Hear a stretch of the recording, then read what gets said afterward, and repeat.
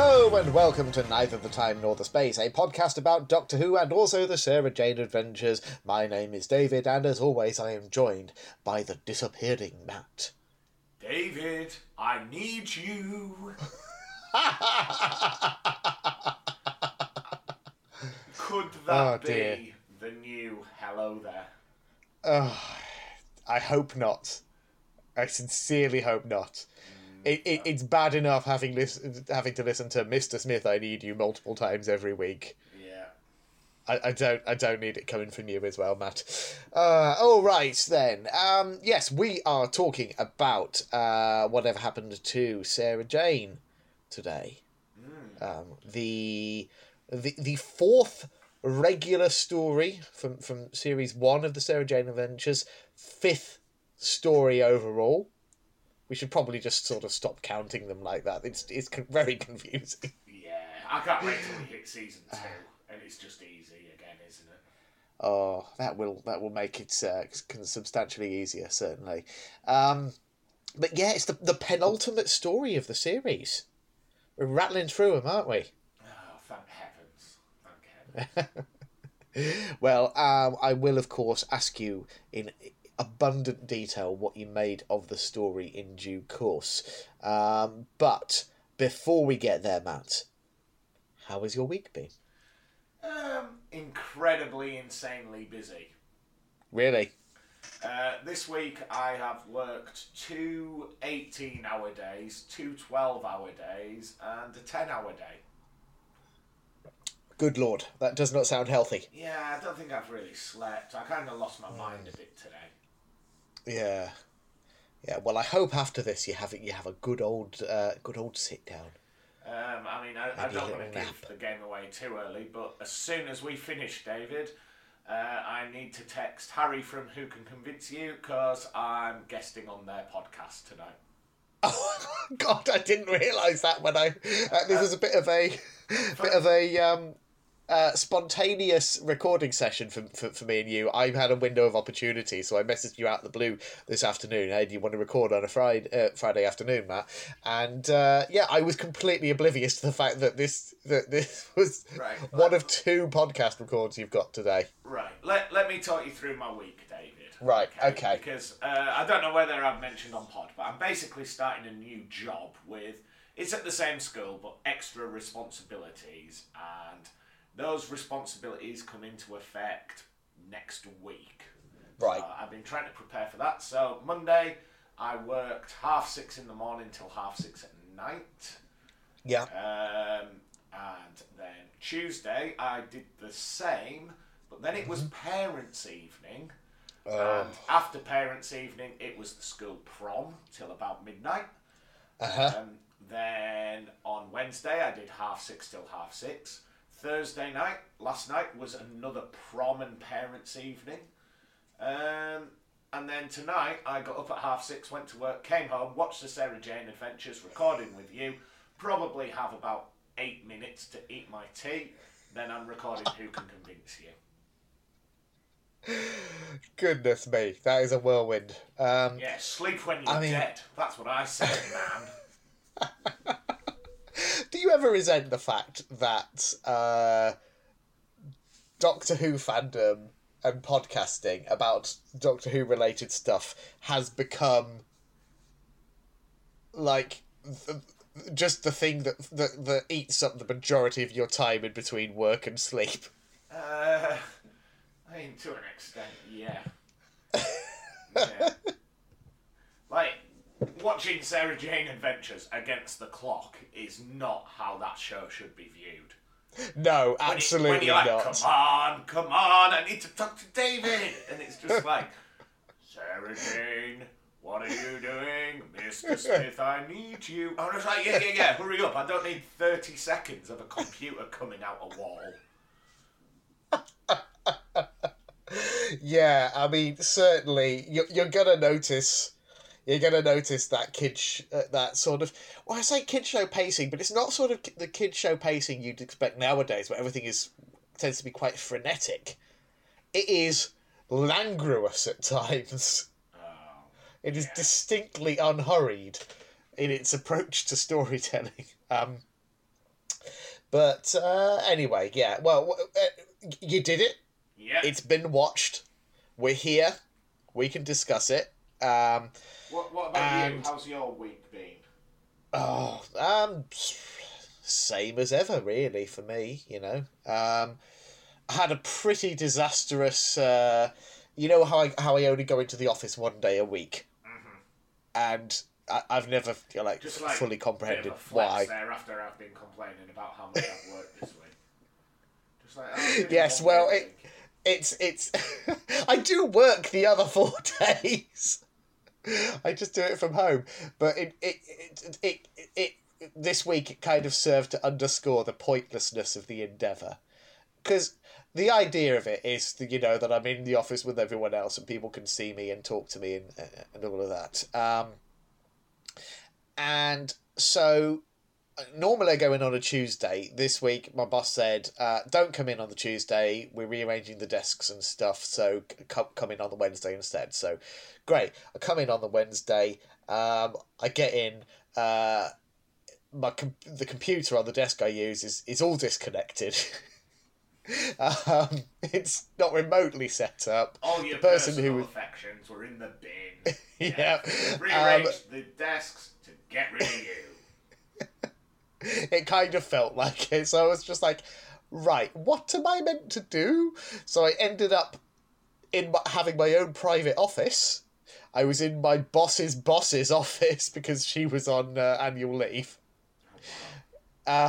So yeah, that was a slightly odd experience to be doing that, and then it got to about 2:30 in the afternoon, and there was like a big the office building we were on. It's sort of like it's overlooking a sort of big pavemented.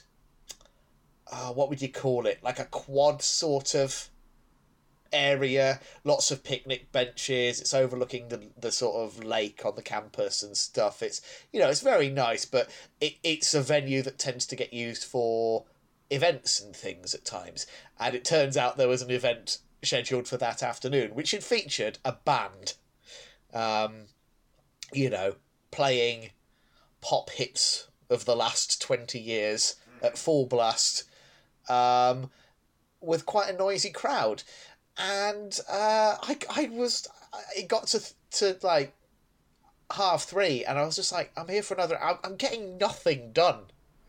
If I'd been allowed to stay at home today, I would have had a 100% more effective day than I ended up having. So I just sort of said to my boss, look, I'm sorry, I'm getting nothing done. Can I just go home, please?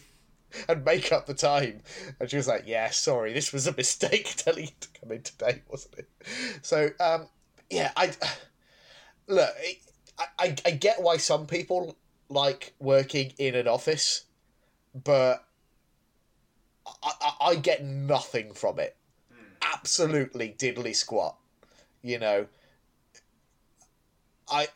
Even when I am in the office, if I have a question for a colleague, I will just ask them on Slack, because it seems less rude than going over to their desk and talking to them and interrupting their flow. They can just pick that message up when they need to. Yeah. So it's just it seems like a relic to me at this point to still be doing that. But anyway, other than that, I've had a fine week. As part of my new job, I have my own office. That's the dream. Yeah, that is. I mean, I make do with a desk in my bedroom at the moment, but my sincere hope is when I'm next in a position to be moving house, I would love to have a proper little office to myself. Yeah, a little room at work that only I'm allowed in. It's amazing. I think, in a school, you kind of need that, don't you? You know, got kids swarming around the rest of the place. You've got to have somewhere to hide from them. Yeah. Anyway, well done. You are, as indeed all teachers are, an absolute hero, Matt. Yeah, just a cog in the machine. I do not understand why anyone does your job. Living that sweet academy dream. Oh dear, oh dear. But yeah, other than that, personally, quite an uneventful week. Not an uneventful week on sort of a national level. Yeah. It's a Yeah. small matter of our horrible Prime Minister. you know, yeah. I felt like more adjectives were needed. Horrible doesn't really do justice to um the sheer moral bankruptcy of that man. Yeah. I can't believe he resigned. I can't believe he's resigned, but also they're still letting him just captain the ship for several more months. I genuinely believed he was such a proud cretin that all he had to do was not resign. If he didn't resign, he would be in power, like, for as long as he pleased. I genuinely can't believe he resigned. I mean, it was getting to the point where it was completely unsustainable. But do you think that was the point he excused the behaviour of someone who was sexually harassing colleagues? Yes. Apparently that was... That really is an end of the line type behaviour, isn't it? I mean, that's the thing that sticks in my craw. It's like all the people who resigned this week. Then there's nothing heroic about what any of them did. You know, the idea that this was the straw that broke the camel's back. You know, this is up with this I shall not put. It's like, what about all the other shit? I mean, all the other shit. Yeah, like, what it's about not when just told, this. Is it Sajid Javid? Javid. What about when he Javid, told Id that there'd been no Downing Street parties? So he went on a press bonanza denying any Downing Street parties, only for the evidence to present it to him. Yeah. Yeah, you would have thought that would have been the point at which he was like, right, throwing in the towel, not having this. I particularly liked the comments of Liebe leader Keir Starmer, where he said, this is not rats abandoning a sinking ship, this is sinking ships abandoning the rat. Imagine if someone said that about you. Like, Boris Johnson, let's be honest, he's an absolute twonk. He's a pure idiot. But, like, people have been really horrible, haven't they? Like, what time do you think he's going to go to bed tonight? But the thing is, I don't think... We might have to cut all this, by the way, man. The thing is, I genuinely don't think it bothers him. Do you think he's going to bed, like, 8:30, early night, all tuckered out, like, and he just shuts his eyes and that's it? Like, I think so. I think he is incredible at compartmentalization and self-delusion. I think that is sort of the engine that has driven him since day one.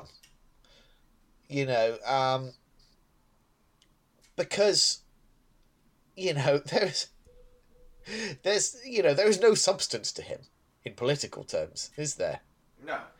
Absolutely none. Anyway, this is going to date very badly and be very boring for our international listeners, and frankly, probably boring for a lot of our UK listeners who've listened to nothing else for weeks. 5 minutes on my new shoes. I think talking about the political landscape. Yeah. Okay. It's not every day that a prime minister resides in this country. It's about once every 3 years. It's the average at the moment. If anyone was wanting a shoe update, my feet still really hurt. Oh dear!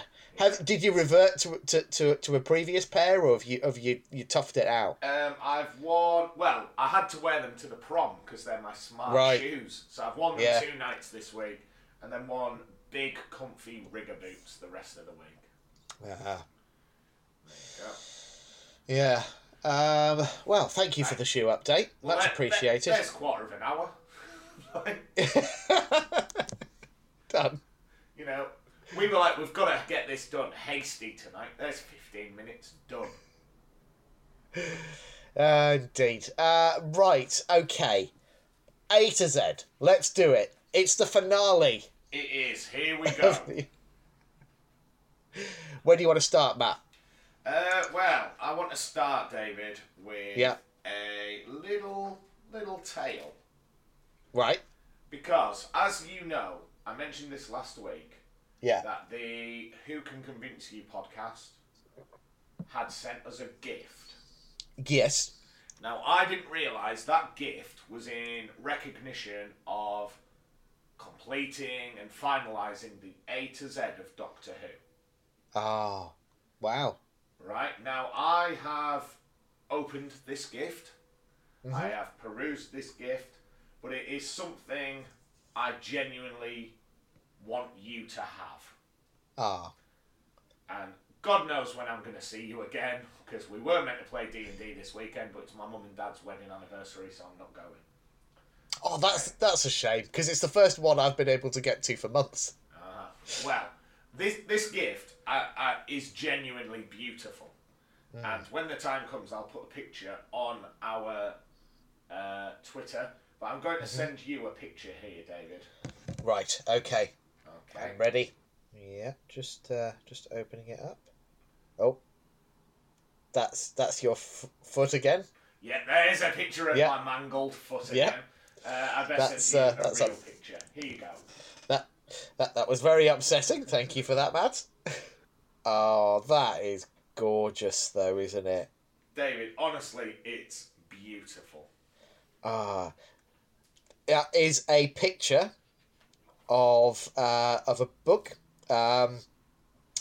This is very 20th century Who. I at a guess I would say probably published early to mid 80s. Looking at the logo, it is the 1985. I just checked. There you go. The Doctor Who illustrated A to Z. That is lovely. Honestly, the pictures in it. In fact, Yeah. I've just spotted there was some in colour. It is beautiful. I'm going to send you the picture for Z for this week. Yeah. Hold on. I love that it's got an axon front and centre. I've been hoping for the axons to make a comeback for a very long time. I've lost the colour picture. I flicked through and I clearly saw Colin Baker. There he is. Oh, it was the colour picture is D for Doctors. Ah. In fact, I might get this lovely. image tattooed on my chest. Ah, look at them. All 6 of the Doctors. Like, genuinely, I want you to have this book because it's so beautiful. Yeah. Like, I know you'll give it the love it deserves. I definitely but will. Off the back of that, I don't think Harry updated his eBay shipping address, so he also bought some sheet music that's coming to me.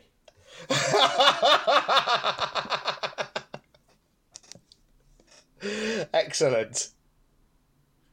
Yeah. Well, I mean, I guess you can. You got any instruments knocking around David, I in have your place? the same musical ability as a loaf of bread.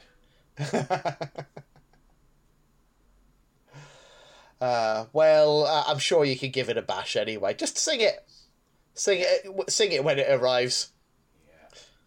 Yeah. I'll try. But anyway, yeah.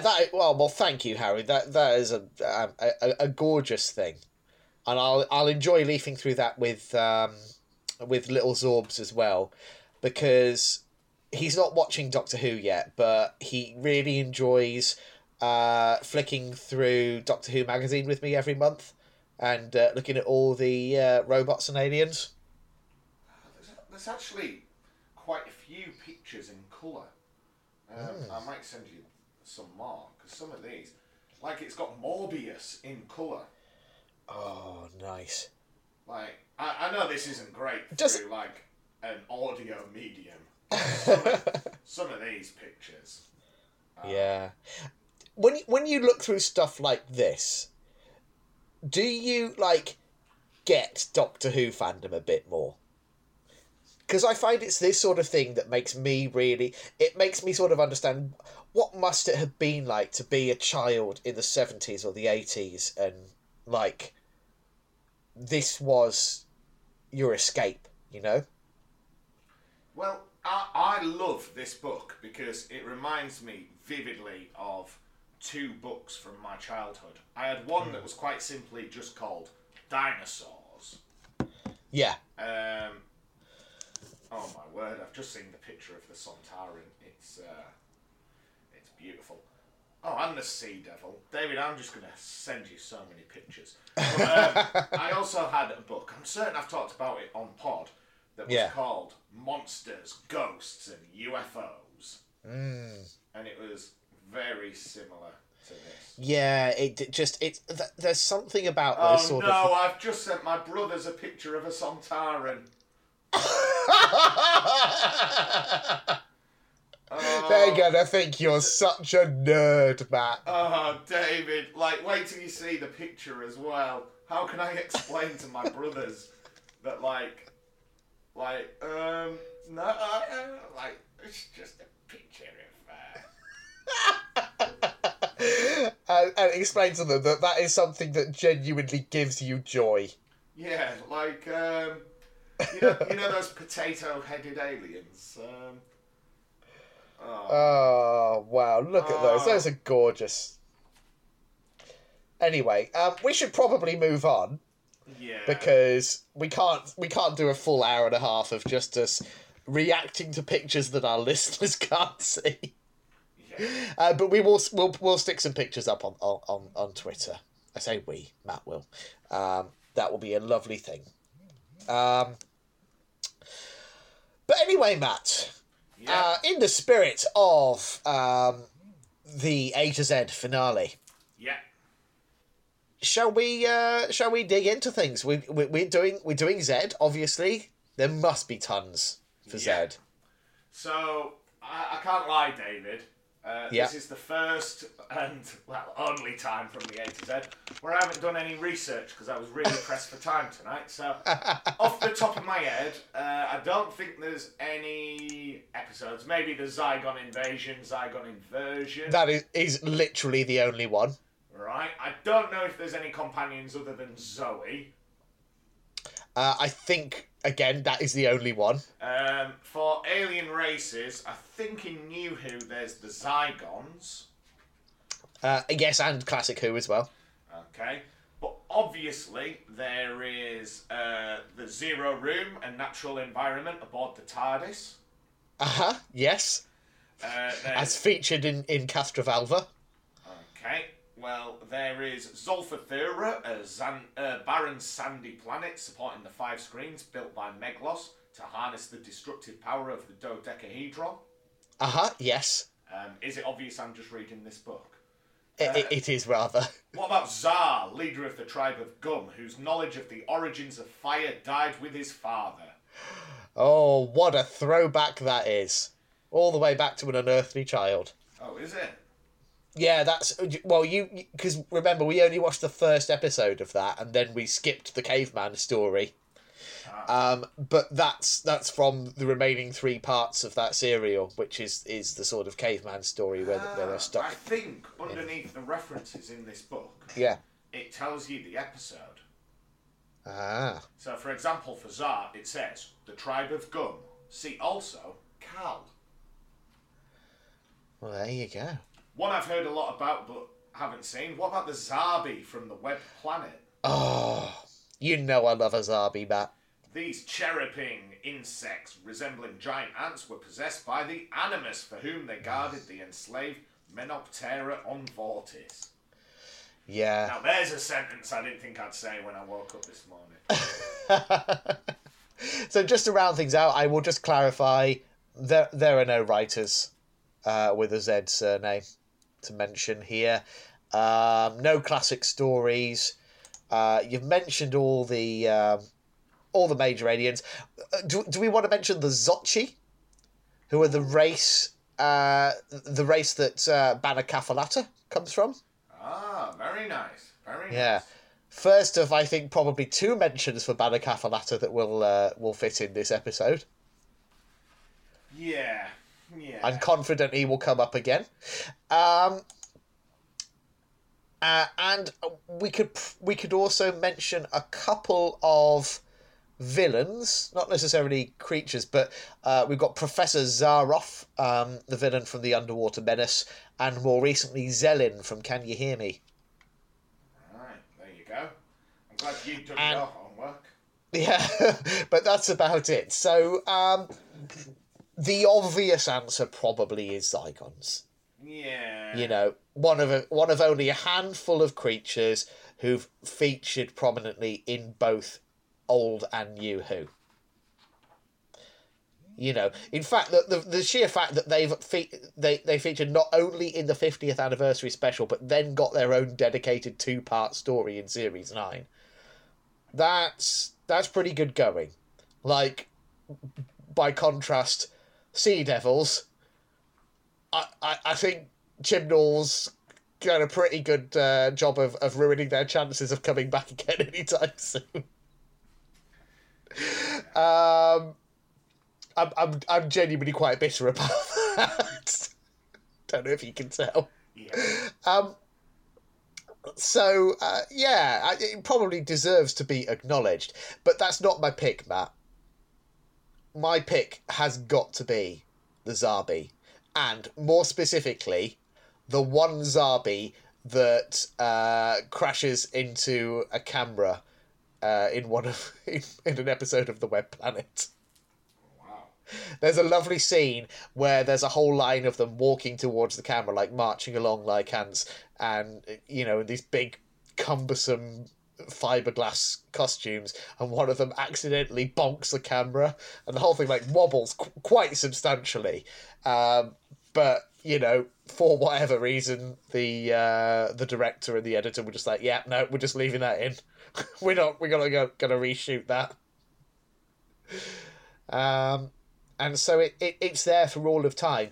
And if I'm allowed to be sentimental for a moment, Matt. Always, David. Yeah, it's very out of character for me, isn't it? I'm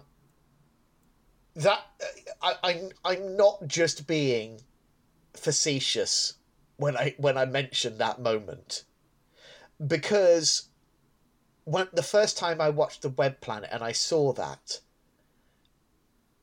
the feeling it invoked in me was one of pure, undiluted joy.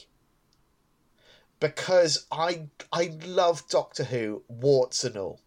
You know, there are a lot of warts. But to me, that is fundamental to the charm of this show, in that it is a series of ludicrous, infinite scope, continually being hampered by the limitations of budget, time,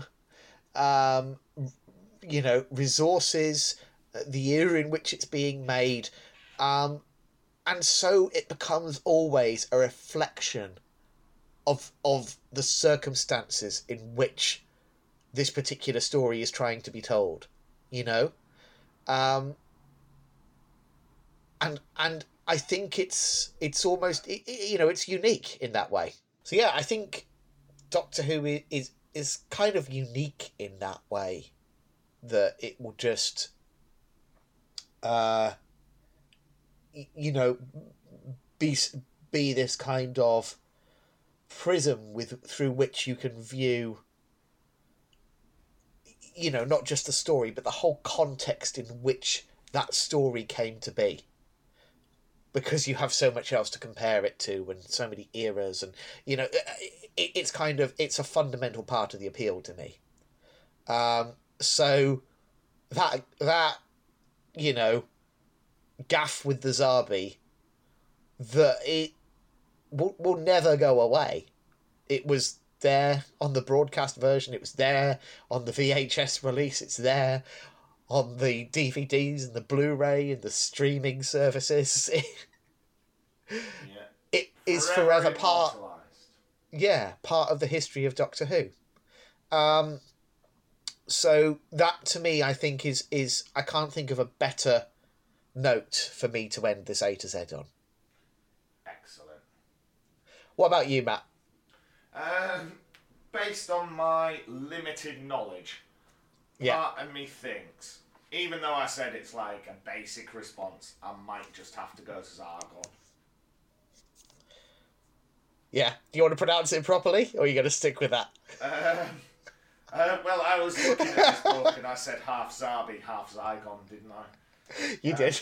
But in fact, I'm going to go for an alien race covered in sucker-like...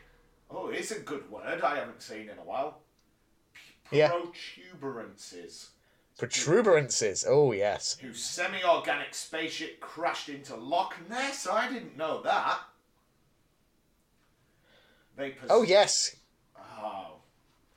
Should we go on a road trip to Loch Ness? I don't know, it's a fair distance. Yeah. They possessed a chameleon-like ability to adopt the form of their human prisoners. The Zygons plan to restructure the Earth prior to its full-scale colonization by their wandering spaceships. But David, they fell foul of the Doctor, who destroyed them. Mm-hmm. Wow. Yeah. Good stuff. Yeah, and I think we can all agree the true A to Z is the friends we've made along the way. Sure, I guess. Any thoughts, David, as we draw the A to Z to a close? Have you enjoyed this project? Yeah, it's been all right. It's past the time, hasn't it? If you're listening to the compilation version of this, Merry Christmas. Yeah, there you go. Hope you've enjoyed revisiting these. If you hadn't, imagine if you start listening to our podcast in like October, and you've heard us reference the A to Z, but never gone back and listened, and this is your first experience, the 5-hour supercut. Well done.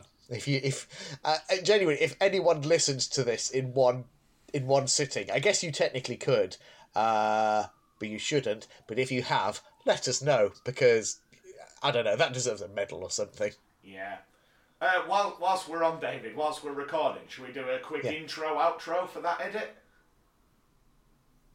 Yeah, I can do if you want. Ho, ho, ho! Merry Christmas! Welcome to the A to Z.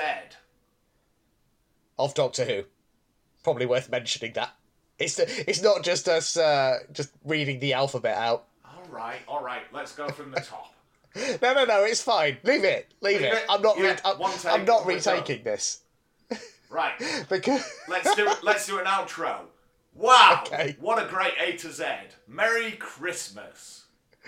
And a happy new year. Ho ho ho. Ho ho ho. There we go. Easy. One and done. It's finished.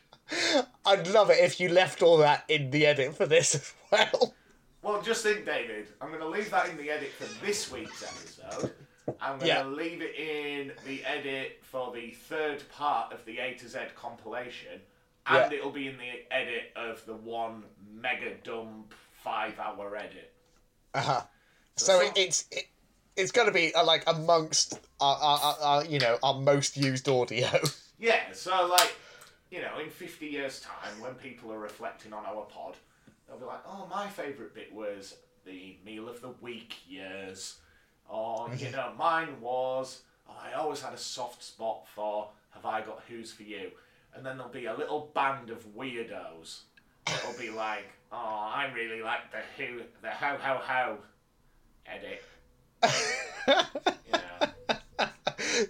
So what you're telling me is they're going to be the Wilderness Years fans of this podcast. Yeah, the ones who are really into the Virgin New Adventures novels. Yeah. Right. Okay then. Yeah, that's fine. Let's do, since you've mentioned it, Have I Got Who's For You? Have I got ho-ho-hos for you? It's Christmas! No, it's not. It's not actually Christmas, but it's July. Hanging up the stockings on the wall. Merry Christmas, David. The first. It's a slow news week. I hope you're excited. The first hit is that Minnie Piper's got a new haircut. Oh, bless her. I hope it looks nice. Digital Spy, Doctor Who's Billie Piper debuts emo hair transformation. Guardian have gone with the Daleks invade 60s Surrey on the set of the classic Doctor Who films in pictures. It's a nice little bit of advertising for the Cushing films that re-release, I think, there. A couple of things about actual doctors, not... Doctor Who actors spotted filming in central Bristol. Oh, I bet that's exciting. Yeah. It's also 3 weeks old. In fact, didn't we talk about that last week? It's possible. We've certainly covered a lot of the... No, last week it was that posh house in Lincolnshire that's possibly being used for the Doctor Who filming. David, I'll be honest, when it comes to geography, if it's south of Leeds, I don't really care. I'm not getting many recent hits at all. I wonder if I can calibrate searchwise.net to... Did you see the Doctor Who news this sort week by about date. the proposed film? The Doctor versus Doctor film? We definitely covered that in a previous Have I Got Who's For You. I remember reading that one out because that was the first I'd heard of it. Right, maybe we've just done all the news. Let's see.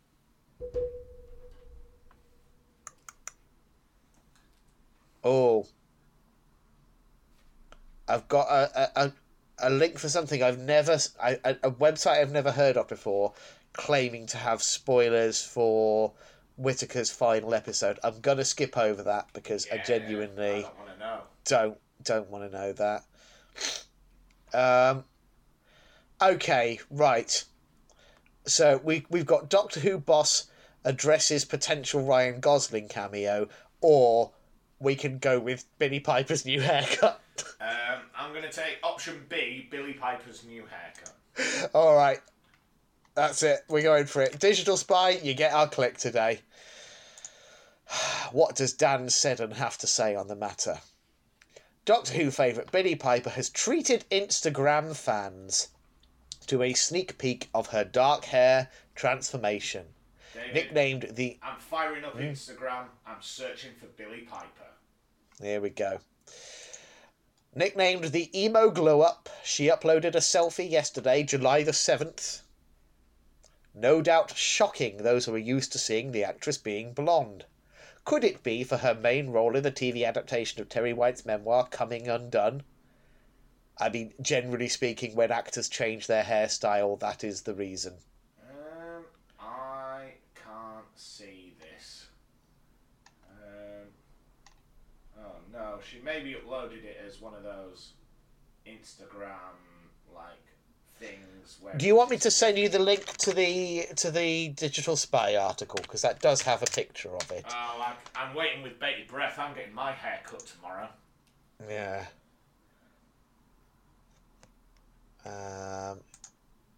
Here we go. Boop. Here we go. Hair transformation. Accept.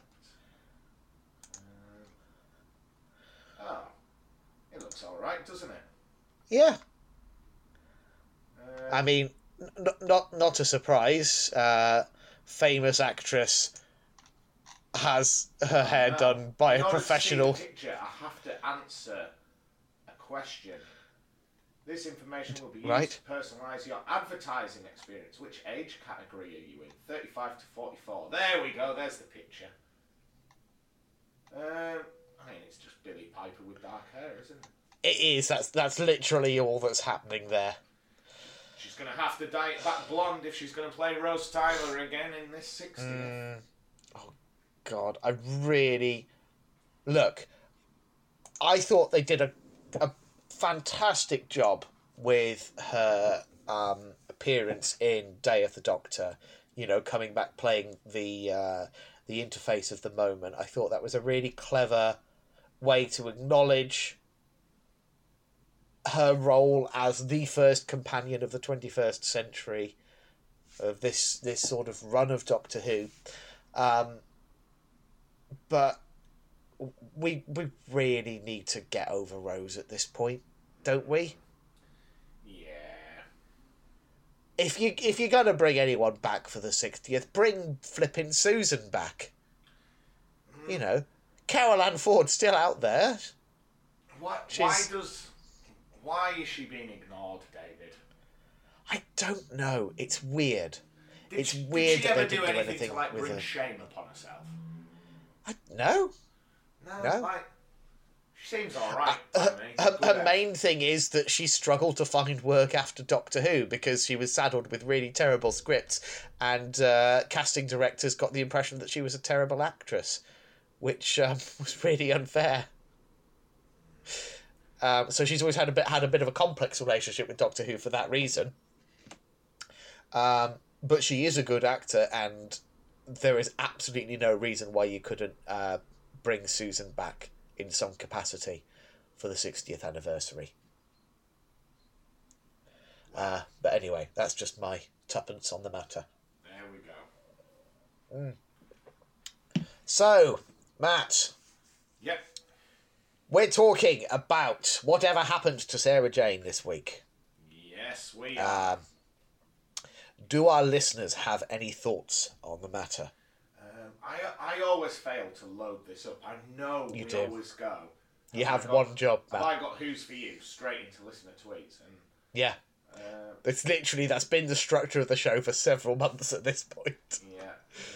Hold on. Here we go. I think we've only got 2 tweets this week. Great. It's good, isn't it? That's helpful for all of us, I think, today. Yeah. Because I know you're trying to keep this snappy, but I'm on the shandy, so I don't know if you've noticed, I'm feeling chatty. Wow, David. Mm-hmm. I feel this episode's going to be marred by the fact that we just keep sending each other pictures.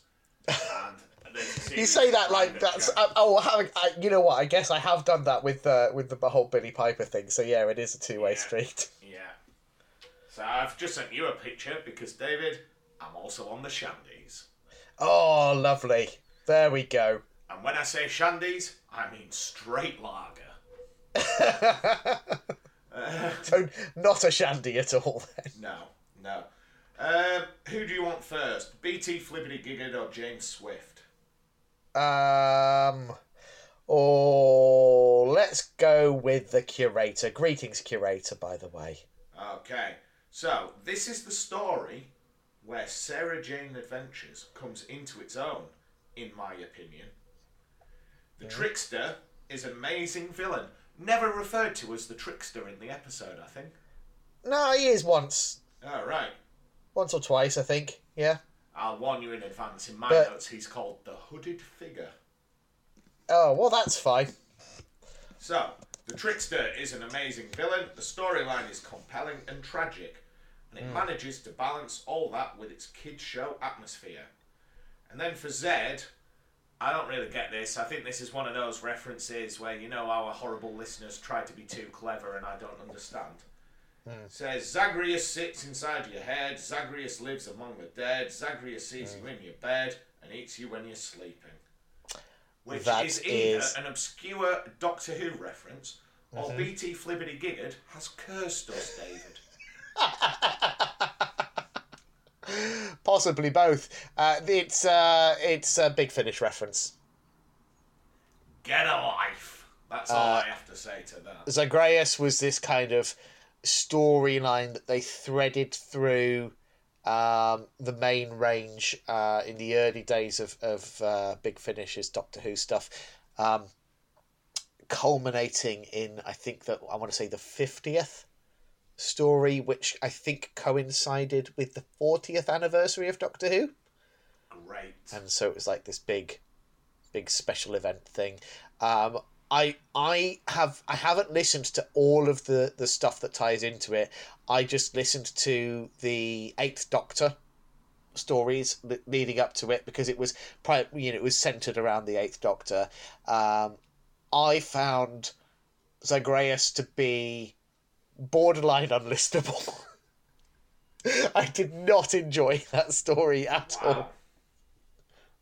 But I'm open to giving it another go at some point. I might feel differently about it at a later date, but yeah, no, that one didn't work for me on a first listen. Right, wow.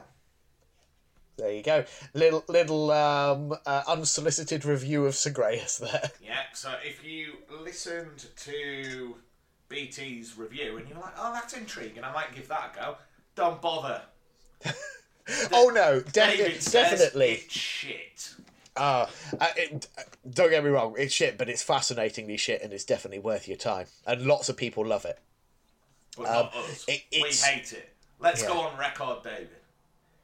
Yeah, it very much it falls into the category of, I think, noble failure rather than just boring, mess, which is the worst kind of bad Doctor Who. Right. If that makes sense. Shall we move on to James Swift's tweet? Yeah, go on then. Right. James Swifty Swift says, I like this episode. I think it's the first episode that truly finds what this show is, other than Doctor Who for younger children. The Trickster is brilliant and should have been brought into the main show. However, it is responsible for an awkward moment I had in high school. Oh. Now, James Swift doesn't tell us what that awkward moment is. So what do you think it is, David? I don't know. My first thought is that he went in being like, oh my god, guys, did you watch Sarah Jane Adventures last night? Wasn't it amazing? And everyone is just like, nah. I reckon he went to like a boozy teenage house party. Uh-huh. And they were like, oh, there's a girl over there, James. She's keen on you. And James went into a dark room with this girl. Maybe hooked up, maybe had some fun. And when he flicked the lights on, it was just a horrible little goblin man that tasered James. An awkward moment I had in high school when I got off with a horrible little goblin kidnapper. Oh, trust me, we are going to talk about the Grusk, Matt. I can see how that would open old wounds for you, James. Don't worry, we've all been definitely there. Yeah. All right then, Matt. Who cares what our listeners think? What did you make of whatever happened to Sarah Jane? It was all right, wasn't it? Yeah, I think it's certainly. I see where James and the curator are coming from in terms of this probably being the most distinct of the series so far.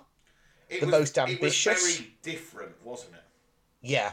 I think it's helped enormously by the fact that Luke is written out in the second scene and doesn't come back until the end of the story. Oh, 100%. Good riddance to bad rubbish. Yeah. I honestly, I did find myself, it was getting towards the end of the first episode, and I was like, you know what, I'm quite enjoying this. What is different this week? Why am I enjoying this? And then I was like, there's been no Luke for ages. He's gone. That's it. After the bit where he was like, what is skateboarding? What is its purpose? Oh, man. You know what? As an autistic man, I have a certain degree of sympathy for Luke. In that... Yeah, but David, you weren't bred in the Coca-Cola factory. No, I wasn't. I feel like that's probably worth clarifying. Yes. To the best of my knowledge, the person you refer to as mother is your mother. No, she definitely is. And your father is not an Amiga built into the attic. No, also true. But so like on a sort of base level, I do kind of get the whole, like, there are certainly times when I will be sat watching a football matches on the television, and I do sort of have that thought of like, what is the purpose of football?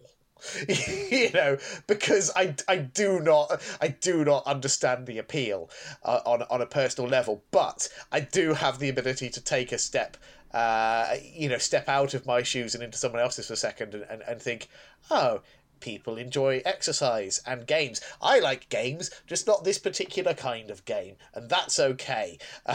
And I can move on with my day. So, yeah, I have a little bit of sympathy for the whole Luke's kind of outsideriness, if you like. But the execution of it is so tiresome. Yeah. Like, it's only been, 4 episodes? And I'm so sick of it. Yeah. So, as I say, big hopes for Series 2 that it kind of... we move that character on in a useful fashion. But anyway, yeah. Should we just get stuck into it?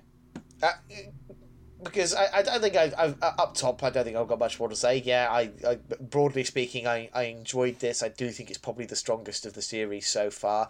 I'm quietly hopeful that maybe we're in for a good finale. I don't know.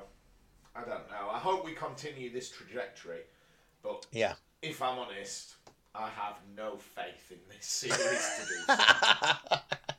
so. Fair enough. Right. Hit me with the facts, Matt. Right, so this is Whatever Happened to Sarah Jane. Mm-hmm. It is written by Gareth Roberts, directed by Graham Harper. Yep. Graham Harper. Does that name ring bells with you? No. Veteran director, the only director to have directed both classic and modern Who. Oh, he gets everywhere, doesn't he? Yeah. He got his debut on Classic Who was The Caves of Androzani. Don't know if you ever heard of that one. I've heard it's only right. the most critically acclaimed, or certainly within fan circles, Classic Who story of all time. He did a lot of directing during the RTD years. He did like Utopia and Last of the Time Lord Sound of Drums, that one. He did. I think he did the first Cyberman 2-parter as well. I'm off the top going of my to head. throw my hat in the ring, David, and say the better Doctor Who stories take place on Androzani Minor rather than Androzani Major. Which one? Now, Androzani Minor. That's the one where the Doctor, the Witch, and the Wardrobe takes place, isn't it? Correct. Yeah. What a pointless throwaway line there's that a Doctor Who joke. I've made a Doctor Who joke for all our listeners. Have. They're probably at home laughing their little socks off. Yeah. But anyway, yeah, so Graham Harper, he is like, I guess, safe pair of hands. Yeah, big man on campus. Yeah. Right. It's from the 29th of October and the 5th of November, 2007. Yeah. Right. We open, David, in a skate park. We do. Luke wants to know the point of skateboarding. Uh-huh. And Sarah Jane is just relaxing, David, just letting her hair down. Mm-hmm. They even make a joke that, when they first met, she was horrible and now she's a bit more relaxed. Yeah, I mean, it's true. I think that's in keeping with her characterisation. I think we were pretty critical in her first appearance. We were, yeah. Okay. Well, I mean, you certainly were. Yeah, I'm sort of blinded by general affection for the character. I much preferred the timeline where we had Andrea. Yeah. Right. I don't know if you know this, David, but you know Maria's dad? Yeah. He is one rad skater guy. Yeah. Don't forget, guys, bend your knees when you do an ollie. So, here's a question for you, Matt. What are they doing with Maria's dad as a character? What is the intention here? No. David, he's the most enigmatic, confusing character. Like, he's everything and nothing. Yeah. You know, like when he got turned to stone, it was like so tragic. He's such a great guy. Oh my word! And in this one, it's like he's been kicked in the head by a horse. Yeah, and also just the fact that like every woman in this story is horny for him. Yeah. Like, and yet he just seems like a sort of template of a human being. Yeah, I don't get it. I don't get I don't think it's any fault of the actor. I think he is absolutely doing the best with what little he is being given. Do you know who he reminds me of? You know Who? You know in Chuckle Vision. And I know we reference Chuckle Vision too much. But Yeah, I think that we mentioned it last week. you know how every week they'd work for the same man, but some weeks yes. he was a bank manager, some weeks he was Yeah. a baker, some weeks No he was a slacking. builder. That's how I Yeah. see Maria's dad. He's whatever the plot needs him to be. You think he's like Mr. Ben and he just goes off and has a Exactly the different reference I was adventure? going to make. Whatever pair of trousers he puts on in the morning dictates who he is that day. I'm amazed there's not a little man in a fez behind him going, why don't you wear some armour today, Maria's dad? I don't even know his name. He's forever Maria's dad. I guess he must have one, but And they do call him it in this. For some reason I want to call him Ian, but I don't think that's right. who knows? Who knows? Right. So, they are taking photos of one another, Yeah. and Sarah Jane is cold. Oh, it's like someone's walked over my grave, David. Mm-hmm. And this is where the trickster, a hooded figure, appears. Dun dun dun. Okay, so we then get the titles, and Yeah. then Still hate that title sequence. I know you do. I was trying to breeze through that. Sorry. Yeah, it was like it'd be like if I tried to make the Doctor Who introduction, but I made it on PowerPoint. Yeah, and you had 20 minutes. Then Maria's dad, he's so cool, it becomes uncool. Right. I've Yeah. said he's so rad, it's Mondo uncool, folks. Dude. Yep. He is Folk not dudes. bodacious, man. No, he is not. He's an embarrassment to all, apparently. Sarah Jane summons Mr. Smith. Yeah. I was hoping you'd again, say it. I need you, Mr. Smith. Yeah. There we go. We get that, and they haven't cut that sequence down yet, have they? No, still there. In full. 1 second, I'm just going to let the dog out. You can come with me, because you're plugged into my ears. This is our best episode ever. I'll keep talking if you like, but I've left the recorder on the desk, so I doubt it's Look, we say this every week. This is staying in the edit. Apparently it's what we need to do. Yeah. We have agreed. I have absolutely no idea how much of that's actually going to get picked up because I didn't bring the recorder with me as well, which would have been the smart. Well, I could hear it all. Yeah. So. Yes. Yeah. Right. So, Mr. Smith is checking on the position of a meteor which is approaching Earth. And would you believe it, David? It's approaching directly through a radar black spot. Oh no. Like, it's as if Earth has literally no other meteor detection systems other than radar. Yeah. Okay. So let's pause for a moment and talk in full about this. We'll call it what it is, a contrivance. This conceit. So that we have a ticking time bomb for this story. A meteor is heading towards Earth. Nobody else on Earth is going to detect it. But don't worry, Mr. Smith can just bop it away like a tennis ball with his magic supercomputer powers. So, Sarah Jane Smith basically says that she she is responsible. She is Earth's first line of defense against rogue meteors crashing into the Earth and potentially causing an extinction level event. Yeah. And no one else has noticed. And crucially, she is not willing to share that technology with anyone else or make it anyone else's responsibility. She's got her supercomputer that can do it, but even though it is a supercomputer made with alien technology, it does still require someone to manually operate a lever. We find out at the end. So, I'm just throwing this out there. I just feel like she hasn't quite thought this through. There needs to be a contingency here. Do you not think? Yeah, It's just like, when did Sarah Jane Smith become a sort of Ron Swanson-style libertarian? Of just like, oh yeah, I'm not having any governments having access to my anti-meteor technology. At this point as well, would Sarah Jane know Harriet Jones? That's a good question. You know.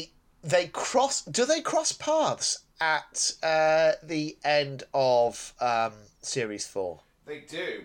You know that episode that has everyone who'd been in Yes, that's the one I'm thinking of. But I'm like, do they actually share any screen time? Because Harriet Jones is just she's off on her own a bit, isn't she? Like a super video conference where everyone checks in. Yes. Yeah. Oh, I guess, yeah, so at the very least they've had a Zoom chat. Yeah. Yeah. Just peeking on my dog because I heard him gobbing in the garden. I think he's gone back in now. I might just close the door. I'll take the recorder with me this time so everyone can come with me, not just you, Matt. This is still up. We can keep talking about Sarah Jane if you want. Right. Well, let's crack on. So, Sarah Jane sends Luke to make a cup of tea, and that's just a tactic to get her out of the way so she can bestow a magic cube on Maria. Yeah. Are you coming in, Moss? It is a magic cube given to her by a soothsayer who said, "Remember, and give this to the person you trust the most." Mm-hmm. It's a puzzle box. I was half hoping it was the puzzle box out of Hellraiser, and like horrible demon monsters were going to come and just like flay the skin off Sarah Jane. Yes. Would have been a slightly different show. I guess that's what Torchwood is for. Right, well, Maria opens the puzzle box as the hooded, no-face man known as the Trickster approaches. Mm-hmm. It erases Sarah Jane's car. How is she ever going to claim on the insurance? Yep. I hope she's got third-party fire and theft. Mm-hmm. We'll just say it's been nicked. Right, Maria wakes up, and her dad, the next morning, is a totally bodacious broski who can't remember Luke. Mm-hmm. And he introduces the character of Andrea. Yes. And Maria's like, oh, you've not mentioned her before, new fancy lady. But when Maria just invites herself over to Sarah Jane's house, that's where Andrea lives. Yeah. Now, Andrea seems to recognise Maria, but Maria has no idea who this Andrea is. So, this was the point at which I kind of perked up with this story, because I was like, oh, okay, we're doing this. That's fun. That's different, you know. It's not just going to be rubber-suited aliens stomping about, you know. Like I say, the fact that we've got a rather more existential, cerebral situation that needs to be unravelled here. That I think does make it a bit more interesting. And I do want to say specifically, I don't have a name in front of me, but the young actor who plays Maria, I think this is her strongest episode to date. Because this whole story, basically, she has to carry the whole thing Yeah. across both parts. And I think she acquits herself really well here. Yeah, I never really thought of that before when I watched it. But, she's in every scene pretty much, isn't she? Yeah, pretty much. Right, so... Sarah Jane's house is where Andrea lives. Sarah Jane's not there. Andrea appears in all the rad skating photos. So Maria thinks, I don't know what's going on, I best ring Clyde. And Clyde has no memory of their friendship. Yeah. All of their incredible adventures they've had together. So Maria remembers only Sarah Jane can stop the meteor. So here's the threat. No, Sarah Jane's bad enough, but when she's the only person that can stop the meteor, it gets worse. Don't mind me, listeners. I'm just getting a frozen duck wing out of the freezer for our dog. I'm glad you said it was for the dog, because otherwise the vegetarian illusion of this character of David is shattered. Yeah. I just suck raw frozen duck wings like ice lollies. Yeah. Right. In keeping with the theme of this series, Maria commits breaking and entering and just lets herself into Andrea's house. Runs upstairs to the attic. That has happened in every story so far, hasn't it? It feels like. Yeah. She goes up to the attic, and I thought this was really awkward, where she just goes, "Mr. Smith, I need you," and then Mr. Smith's not there. Yeah. It'd be embarrassing, wouldn't it? Yeah. So, it's just Maria just goes mad, and her dad gaslights her a bit. I like that bit. I mean, to be fair to him, he genuinely doesn't know. Like, his mind has effectively been rewritten. So, I don't think we can hold it against him. Yeah. So, we find out Andrea just lives life to the full. She's an absolute madden. But we also find out, David, that Sarah Jane disappeared in 1964. Ooh. And she didn't just disappear, David. She's dead. Yeah. And we know Andrea was there. She went into deep shock. And actually, whilst Maria's looking at this, David, on the old library system, their names switch over. Maybe it was Andrea who died and Sarah Jane was in shock. Who knows what's going on? Yeah. Okay. It's, I mean, we're starting to piece together that it's some sort of Yeah. It's, time has been rewritten. Here's where the character of Maria's dad takes another sharp left turn. Because whilst he's such a rad dude who hasn't got a care in the world, he pretty much notices his daughter's having some sort of mental event and he needs to take her to the doctors. Yeah. But instead, Maria just covers it all up and pretends everything's okay. Don't worry about it. Yeah. And he's just like, "Yep, sure, I'll take you at your word."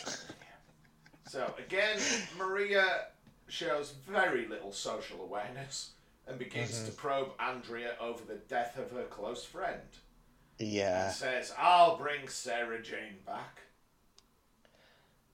Bit inappropriate when a friend suffered, but we see Andrea also has a cube that says "Remember," and as it does, the hooded trickster approaches again. Yeah. And Andrea says, "Oh, I forgot what happened that day." So, the mystery's building. Okay. We find out that Maria has some sort of mental barrier and can't forget what happened. It's convenient, isn't it? Yes. Yeah, I suppose so. So the hooded figure says, "Rather than making Maria forget, why don't I make everyone forget Maria? I'll just remove her." And Andrea just goes, "Yes, please." Yeah, pretty much no hesitation. Okay. I mean, she says she doesn't want her to be killed, but, you know, literally everything is like solitary confinement, sure, whatever, just... yeah. Right. Great. Now, we find out that Sarah Jane has been zapped into a mirror like the family of blood. Yeah. And she speaks to Maria, and Maria recalls that she has a cube.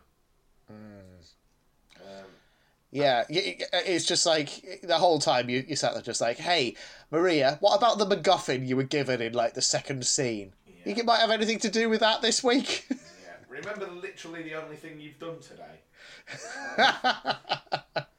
So Andrea begins to separate Maria from her dad. Doing so allows Maria to be forgotten. Mm-hmm. A little goblin man appears and begins to chase Maria. Yeah. So this is the Grask. Okay. You will not necessarily be familiar with the Grask. No, I did wonder whether, because don't they say, oh, we've seen these before, and I don't know whether we have. If you were a die-hard fan of the Russell T Davies era, you would be aware of the Grask, who first appeared in a BBC Red Button interactive minisode entitled Attack of the Grask, which debuted, I think, around the same time as the Christmas Invasion, so like right at the start of Tennant's era. And it's like a little mini game where it's just like, oh, press 1 to choose this button, to push this button on the TARDIS console, and, you know, interspersed with pre-recorded bits with David Tennant and, you know, and Jimmy V running around in a silly costume. And that's the other thing, just looking at the Grask, it's nothing to me screams RTD era like Jimmy V plastered in latex running around and cackling. Because for context, this is the same actor who played the Mox of Balhoun, Banacafalata, the Space Pig in the Aliens of London two-parter. Oh, he's done it all. He's done it all. He also played the Skovox Blitzer. Oh, wow. Yeah. That's pretty cool. So, yeah. But so that was the first appearance of the Grask. Subsequent to that, he also appeared in a skit for a BBC Proms. They did a Doctor Who prom one year, playing all of Murray Gold's scores and things. So he appeared in that. It was called Music of the Spheres. He also popped up in some like browser games and things of that era. So if you were a die-hard RTD era New Who fan at that time, you would definitely have recognised the Grask from those extra bits and bobs, top trumps cards, things like that. But the Grask has never actually appeared in a regular television story of Doctor Who.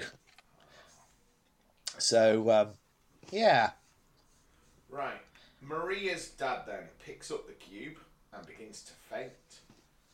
Yeah. And there is evidence that Maria is disappearing. Maria's mum forgets who Maria is. And we see that, I mean, this isn't addressed at any point in the story. When Maria has disappeared, she's on like a big, horrible, rocky platform flying above the earth. Uh-huh. And then she's on the pier. Like, what was going on with that rocky platform? That didn't need to be there. Well, because that's where she was being sort of led into that limbo zone, but she managed to escape and very conveniently found her way to the exact point in time and space where the inciting incident for this story takes place. Yeah. Because she manages to fall off a shelf and land in 1964. Yeah. I will say, on the one hand, it's annoying because it's like basically Sarah Jane Adventures sort of trying to do Doctor Who without having the TARDIS, but it is quite nice to have some scenes in a historical setting. Get away from contemporary Earth for a little bit. Even if it did basically amount to a few people in period costume and an old candy floss cart. Yeah. Yeah. But also in 1964 is Little Sarah Jane and Little Andrea. Yeah. And that is the cliffhanger for episode 1. Not a bad cliffhanger. Certainly, I didn't see it coming. No, like... I mean, the episode didn't go where I thought it was going to off the back of that cliffhanger, but yeah, not bad. Yeah, excellent. So, should we crack on? Okay. Episode 2. Maria realises she's gone back in time and she wants to stop Sarah Jane dying on the pier. Except the little goblin appears and zaps Maria away. Yeah. Into a white void dimension where Sarah Jane is. Yeah. And having been transported back in time to 1964 by a little goblin who then zaps you into a white void dimension, Maria, surprisingly happy at this outcome. Yeah. It's just been one of those days, I guess. Yeah. So, Maria's dad can't convince her mum that Maria is real and realises it's the box. Maria speaks to Sarah Jane about what's going on, and Sarah Jane remembers and recalls Andrea. And again, we get this notion that if Sarah Jane is not there, then it's the end of the world. Yeah. Okay. Andrea, because she's an absolute madden who loves life and lives it to the fullest, is having a party. Yeah, it doesn't look like an especially wild party, does it? No, because whoever wrote the script didn't alter the dialogue when she greets the guests.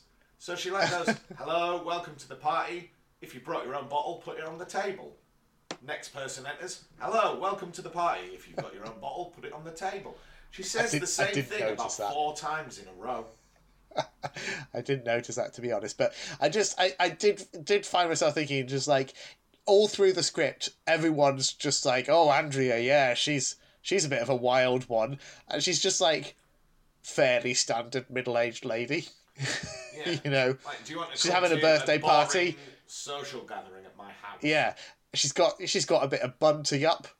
You know, there's presumably there's a buffet, probably a quiche. Yeah. It looked like very much like the sort of party that would have at least one quiche. Yeah. Present. In fact, going back to what we were talking about earlier, it looked like a Downing Street gathering. Right. The hooded figure appears to Sarah Jane and says she will aid the coming of darkness. Luke, in this timeline, doesn't exist because the Bane never existed. What a lovely timeline. Yeah. He's infatuated with Sarah Jane and says, "I'm going to wipe you out because then the Earth is randomly destroyed and this idea of chaos is food to him." Yeah. Okay. You know, interesting, you know, again, you know, this is high concept stuff compared to what we've had up until this point, I feel like. Yeah, I think so. It's certainly compared to like, oh, there's some Slovene again. Yeah. Right. So he wants to use Sarah Jane to find the Doctor, to erase the Doctor from history, so he can eat all the chaos caused by the lack of Doctor. Have we seen the Trickster Sans hood yet? I think we see it at this point. Yeah. Because can I tell you what my immediate thought was when that hood came off? Go on. It was, I hope somebody sticks some googly eyes on him. Yeah, I won't do it now, but I'll Google it later. I bet there are. How great would that be? Anyway, now, this is the one point where I have written Maria's dad's name. Okay. And I think I Put us wrote out of it misery. specifically because this is the only time it's mentioned. That gentleman's name is Alan. Alan. No wonder we kept forgetting it. You weren't far off with Ian. No, I just thought, what is a boring man's name? Yeah. I mean, sure. Go on, sorry. No. I don't think I had much else to say. But yeah, Alan, good. I mean, I'll be honest with you, Matt. This is the first episode where I've actually remembered Maria's name. Oh, wow. Yeah. I don't know, in the first episode I thought Maria was pretty good, and then up until now, like, peaks and troughs for her performance. I think her performance is very dependent on having a good script and working with a good director. And again, credit due to, I think, Graham Harper. This I can't imagine would have been an easy thing to get the tone right on. But I think he does, with very few exceptions, manage that here. Yeah.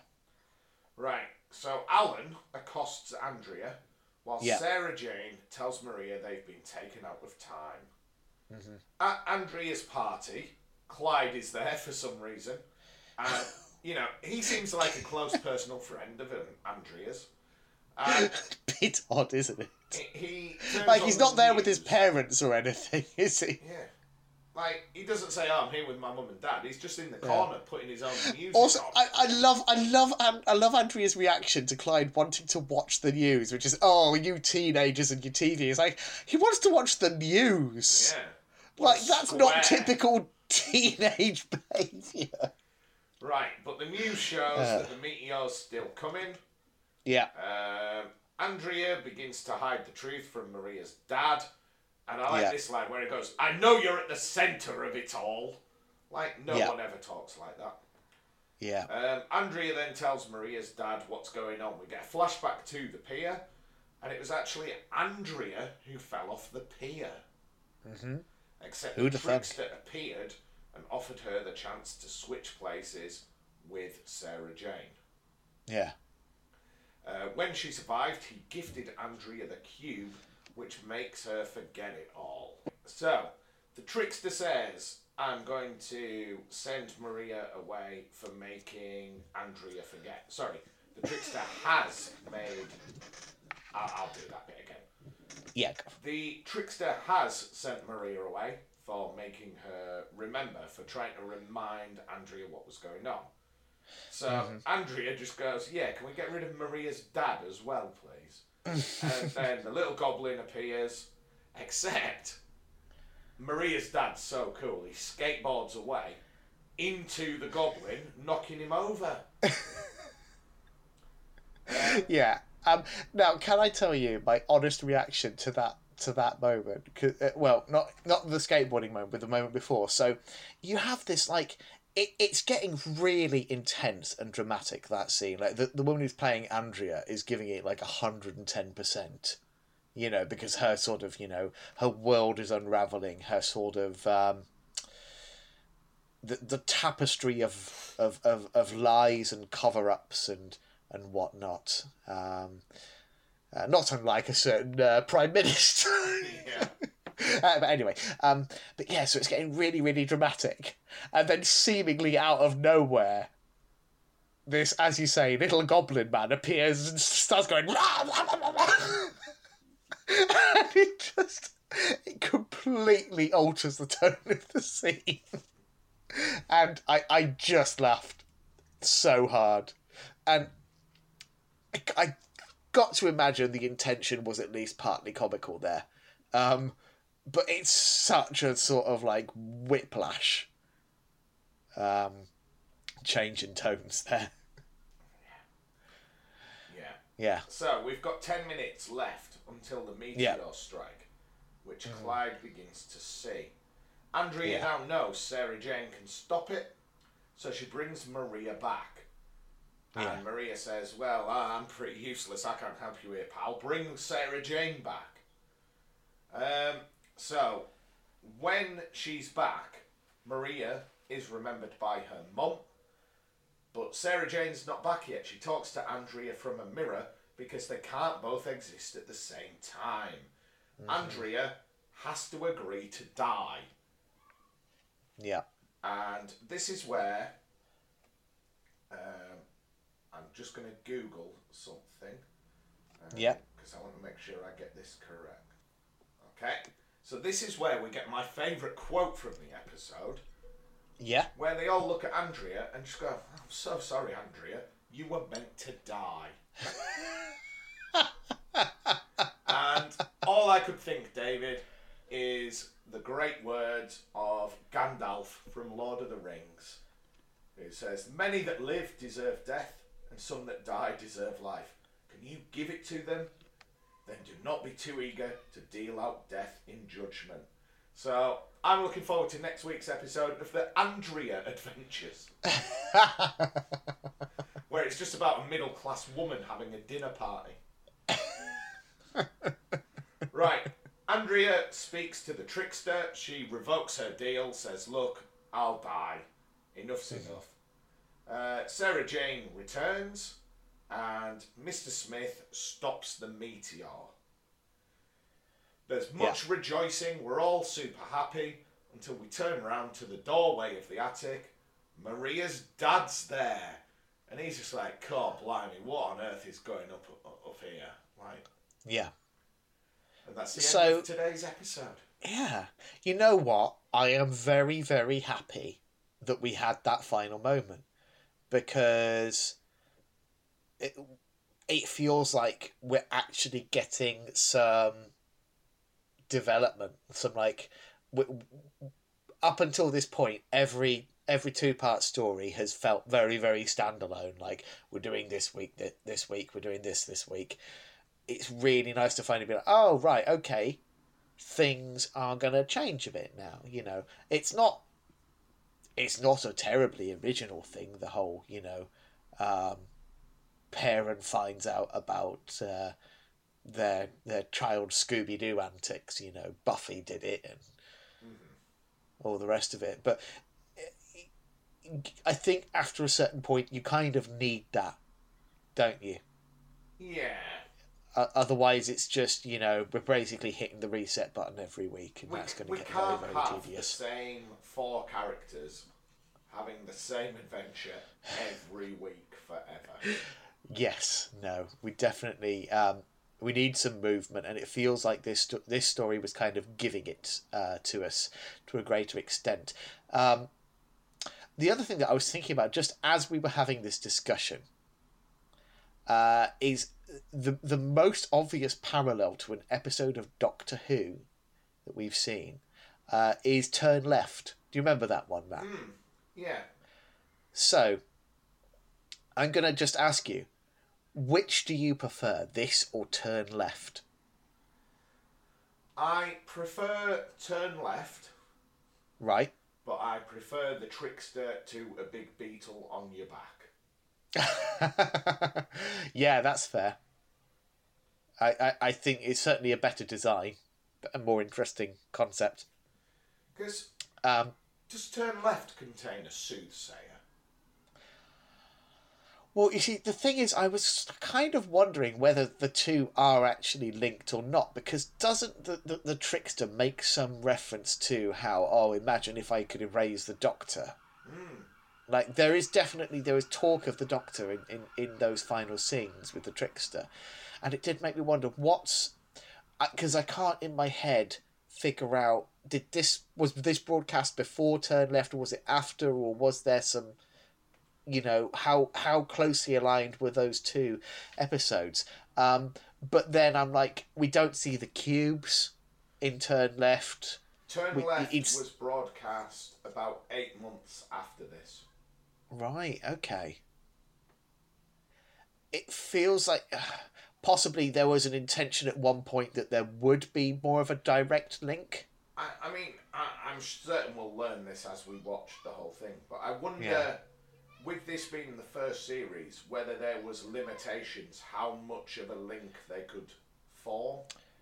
Yeah, potentially. Like they weren't allowed to massively reference or impact certain aspects of the universe. What's amazing to think about with all this is that this is all pre-MCU.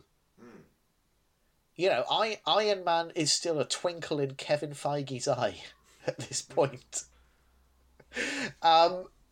So RTD was kind of ahead of the game here. Yeah. in terms of trying to do a linked multi-property franchise. And so I do think he was probably quite cautious throughout, which is why, you know, apart from that 1-2-parter in at the end of series 4, there really isn't much in the way of overlap. I mean, having said that, obviously, I don't know how much of Doctor Who feeds into Sarah Jane Adventures because I've not seen that yet, but certainly, you know, we weren't regularly checking in on Sarah Jane Adventures characters through the course of Doctor Who. So, yeah, I'm rambling really. I guess just because it's interesting to think about this stuff in the context of the fact that the RTD is taking the reins again now, and he is now, unlike last time, he's doing it in a context where the MCU is, you know, the biggest science fiction property in the world. I don't think that's an overstatement. I think it has eclipsed Star Wars at this point in terms of popularity and other metrics. And it really has rewritten the rulebook on what you can do with this kind of stuff. And RTD has talked in interviews about how it was something that's always interested in him, and is something that he thinks Doctor Who should be doing. Like, he was saying that in interviews before he took the job back. So people have quite rightly speculated that is potentially part of the game plan here, and that we could start seeing spin-offs. And it just makes me wonder what form are those spin-offs going to take. Because I would hope, because I think we will kind of, I think perhaps to maybe revisit this further down the line when we've maybe completed Sarah Jane Adventures and Torchwood. But I think possibly one of the big issues with those two as spin-offs is that they were intended for very different target audiences. So you had Doctor Who that was for everyone, and then you had Torchwood that was strictly grown-ups, and then Sarah Jane Adventures that was really meant for kids, and, you know, Doctor Who nerds who were just going to watch everything regardless of the target audience. And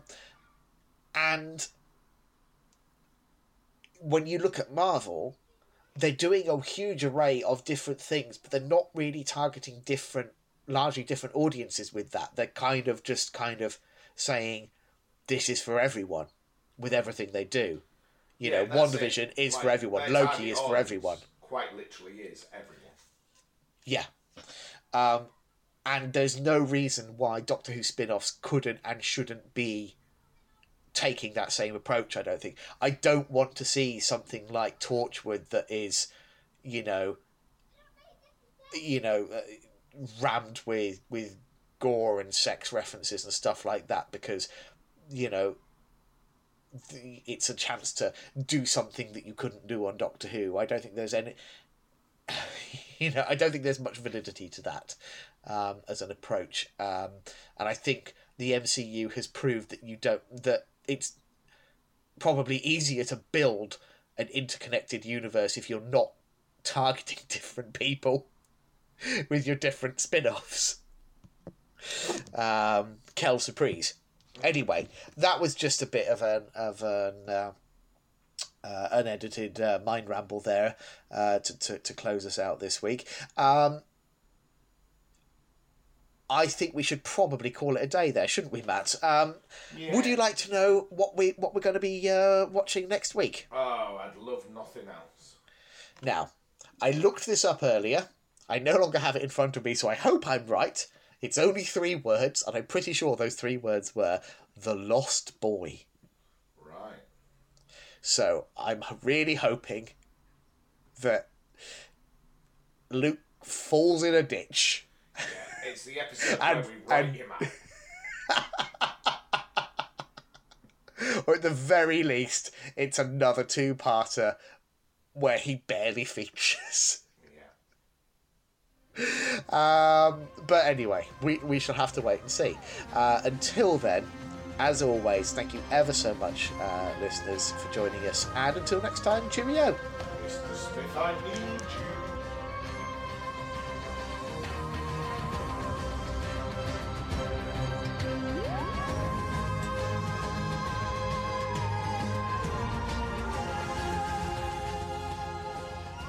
Thank you for listening to Neither the Time Nor the Space. If you wish to contact us, our email address is timenorSpacePod@gmail.com, and on Twitter we are @timenorSpacePod.